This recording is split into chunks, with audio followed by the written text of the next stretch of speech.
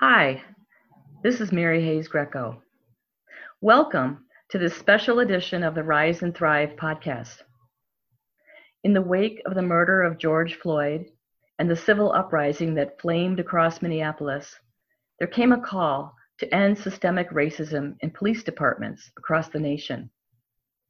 The question of how this will be done, reform the system or transform it by dismantling the system, is a very controversial question. As a block leader for 35 years in Powderhorn Park, Minneapolis, I am familiar with working directly with both the city police and the people that they arrest for the crime in my neighborhood. In this podcast, I want to share with you my perspective on the question about the future of policing in our cities. I hope you'll find it valuable, and if so, that you'll share this podcast with people you know who are interested in this important question. Dismantle the police? Thoughts from a block leader in Powderhorn Park, Minneapolis. I have lived in Powderhorn Park for 35 years. The inner city neighborhood in Minneapolis that is known for its diversity and its preponderance of artists, writers, lefty peaceniks, and our amazing yearly May Day parade. Our scrappy persistence and uniquely inclusive neighborhood identity gave rise to a local t-shirt that uses Powderhorn as an adjective.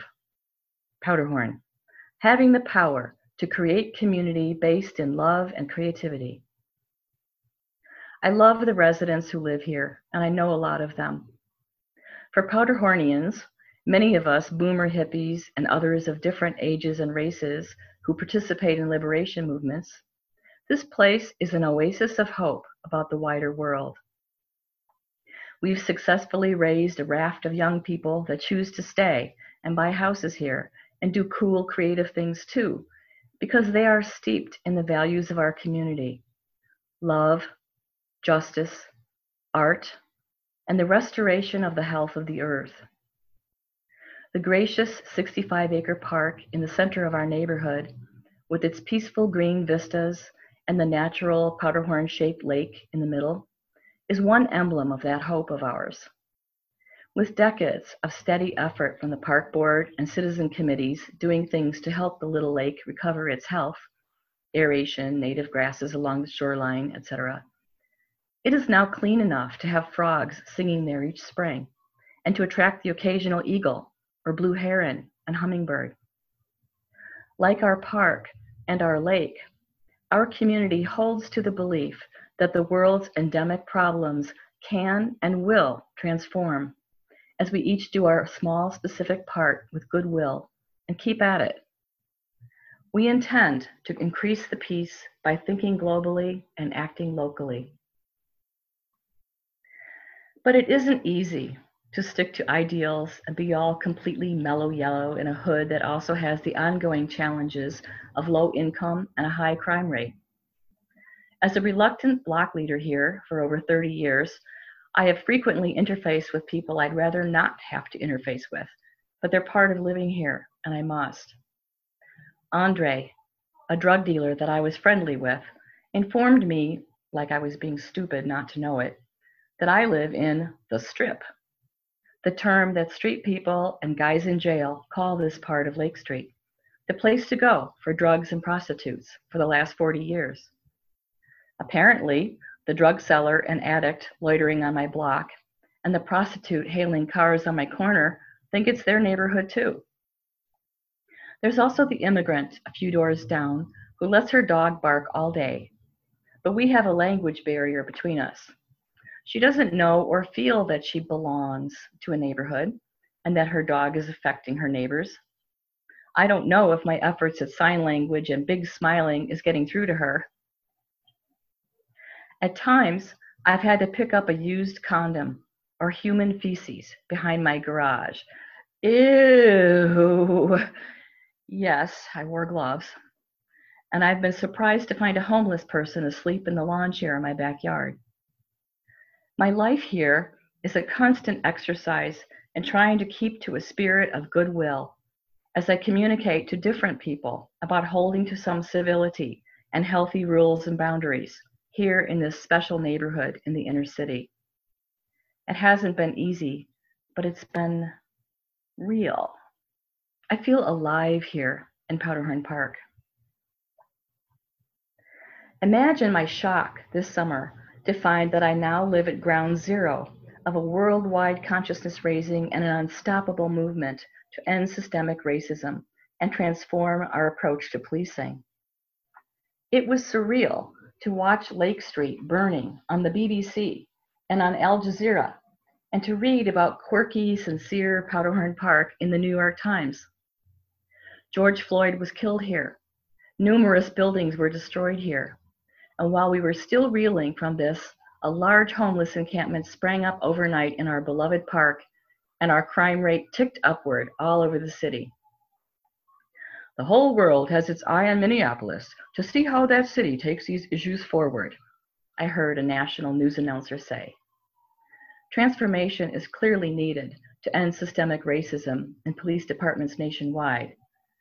But really? It is given to us in Minneapolis to lead the way for cities around the world? The pressure's on. It seems that we in Minneapolis need to start getting some things right that have been wrong here and everywhere for a long time. Although the 3rd Precinct police station burned down before my eyes, it's apparently still alive in spirit and in intention, because yesterday they sent me a survey soliciting my citizens' input on our big question. Am I happy with the current system of our police in Minneapolis? Can it work with some reforms? Or do I feel we need to dismantle the system and create an entirely new one? Thanks for asking me, guys, but I feel seriously overwhelmed by this question. The recent Black Lives Matter demonstrations that poured into our city streets in the wake of George Floyd's death have awakened me at last to the fact that I live in a vastly different Minneapolis and nation than do my Black friends and neighbors, especially in terms of our experience with the police. As a Black leader and a white person, I've had so many positive experiences with the police department over the years. My police have made me feel safer and somewhat protected from the crime and chaos of drug trafficking here in Powderhorn. Their speedy response to my 911 calls have kept the vice people off balance and unable to get a comfortable hold of my block. So thank you, Sergeant Dan and Officers Heather and Henry, for chasing Andre and his girl off my corner. Too bad the only thing you can do is haul them off to jail for a few days. Thank you to the respectful and intelligent policemen and women that I've met out in front of my house and in the numerous community safety meetings I've sat in over the years. I've seen you make every effort to treat people respectfully, and I'm sad that your profession is currently so dishonored. As an Irish American whose grandfather, 3 uncles, and 3 cousins were policemen in Chicago, where I'm from, I was steeped in some family pride about the important service of the police. The child in me still wants to believe in Officer Friendly. When Philando Castile died at the hands of a cop on camera in front of all of us 5 years ago, I watched my African American friend, Kay, descend into profound rage and grief, and I tried to be there for her. When the cop was unjustly acquitted, I knew that she and many African Americans in my town were meeting in families and community circles to grieve and to process their epic alienation from the rest of America, which acts like Black lives don't matter. Poor Kay, I thought sorrowfully. It's such a shame that she and her African American community have to deal with this terrible problem with the police. I didn't know. I didn't hear. I didn't get it enough that they are my community. I didn't let it in that Philando and George Floyd are my brothers and that their Black lives must matter to me. The uprising has caused me to lose my innocence, which was actually my denial. Riots are the voice of people who haven't been heard for too long, said Martin Luther King. I admit now I've been willfully blind about the problem of police brutality for Black people in my community. I see that my police are other people's worst nightmare. I've been forced to care about that and to join in the call for change, and I'm glad. I'm so uncomfortable, so nervous, and so on edge about what happens next. And I'm so glad. This is good trouble. The week after the death of George Floyd and the explosion of intense events in our city, my city council people gathered a crowd together in Powderhorn Park and made an announcement that they intend to defund and dismantle our police system. I felt an urge to shout, "No! Shh, don't say that out loud. They'll hear you." The drug cartels, the gangs from here and elsewhere, the petty criminals looking to up their game. I fear the power vacuum that will occur if we dismantle the police. We'll encourage these bad actors to pour into here in droves and set up shop and let it rip anew with unfettered vice crime. Good God, what dark havoc can get created on the streets while our leaders are moving at the glacial pace that usually prevails with hard changes. I want my police. As I hovered over my third precinct questionnaire, I became aware that even deeper than this fear of mine is the daunting perception that there is no good answer to this question in the short term. It's a holistic problem with interlocking puzzle pieces, and it needs holistic solutions that may take the next 3 decades to establish. For instance, where are Andre the drug dealer and his sidekick Julie the prostitute supposed to go? And what are they supposed to do with themselves when they leave our overcrowded prison system and return to society? Up until now, they've come right back to my street. Their personal problems are deep, and their pathways to honest income and stability are unclear at best.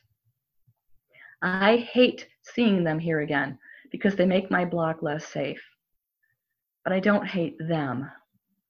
I believe that when you take all the circumstances into account, everyone is doing the best that they can. Everyone deserves respect and help to make a change when what they are doing on the street is untenable for civil life in the city around them. I think that if we are going to create an intelligent and sustainable change in the way we police our cities, we need to get the input of various community parties, everyone who interfaces with the police department, inside and out. We need new systems and new solutions to address the problems that police officers are expected to deal with, but cannot. Alcohol and drug addiction, mental illness, domestic abuse, prostitution, homelessness, and gang activity. For each of these problems, there needs to be some kind of healthy next step and resource instead of prison. Where does my nice beat cop Henry take a troubled person instead of to jail? Reform the police? Dismantle the police department and create a new system? I'm so scared at the very sound of that, and already the crime rate in Minneapolis has ticked upward alarmingly. But I realize that my police have completely lost the trust of so many people, not just Black people, and they are part of a bigger problem in society whose time is up. I have no confident answers. I do, however, have wishes. Perhaps my wishes are idealistic, and certainly they might take a couple of generations to be realized and stabilized fully. But I believe that this is a time to choose ideals instead of cynicism as we steer into the creation of new forms and systems. During the protests, I saw a big group of high school kids sitting in silent protest with their fists raised and a sign that says, "We are not here to cause a race war, but instead to end the race war." It made my hair stand up with the energy of truth and freedom because I believe them and I believe in them. And kids, I thought, it may be your generation that gets to see our transformed systems become the new normal, and our collective racism a bewildering artifact left over from the archaic old days. Of course, Black lives matter. How could it ever have been otherwise?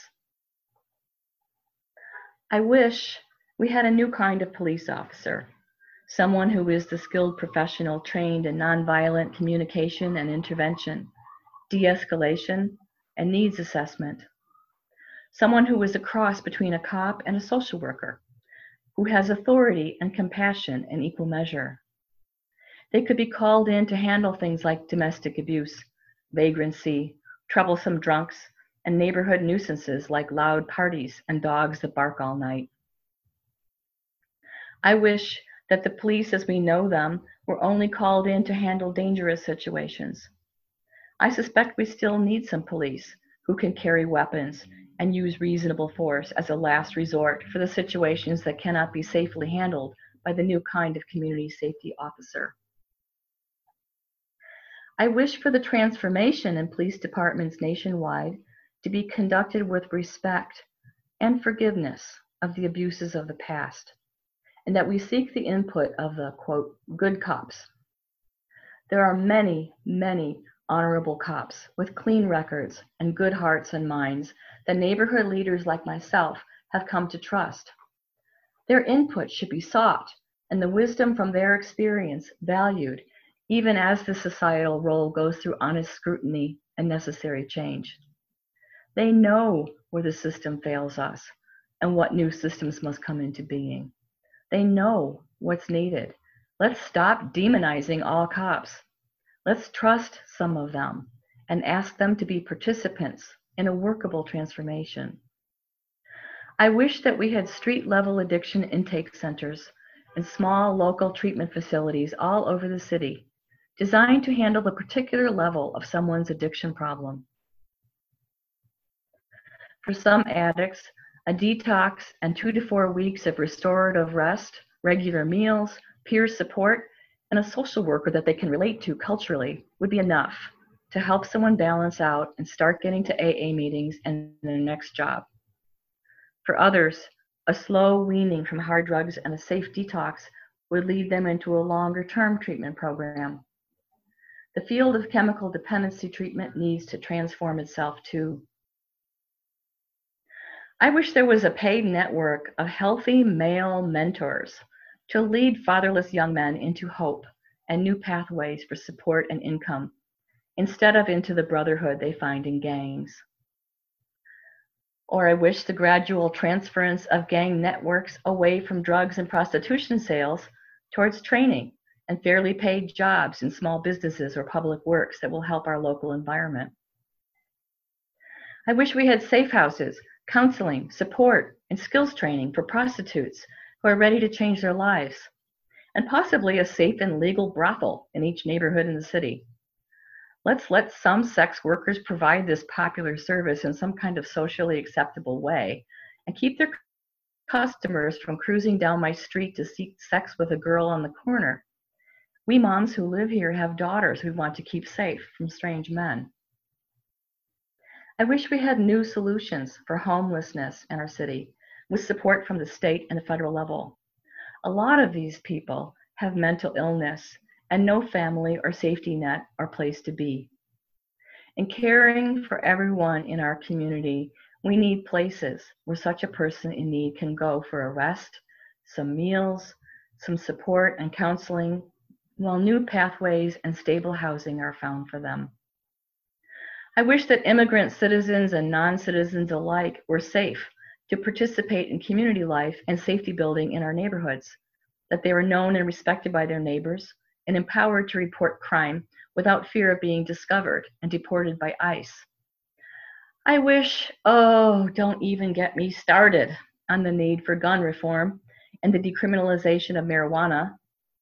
Why are some of our solutions to crime so obvious for so long?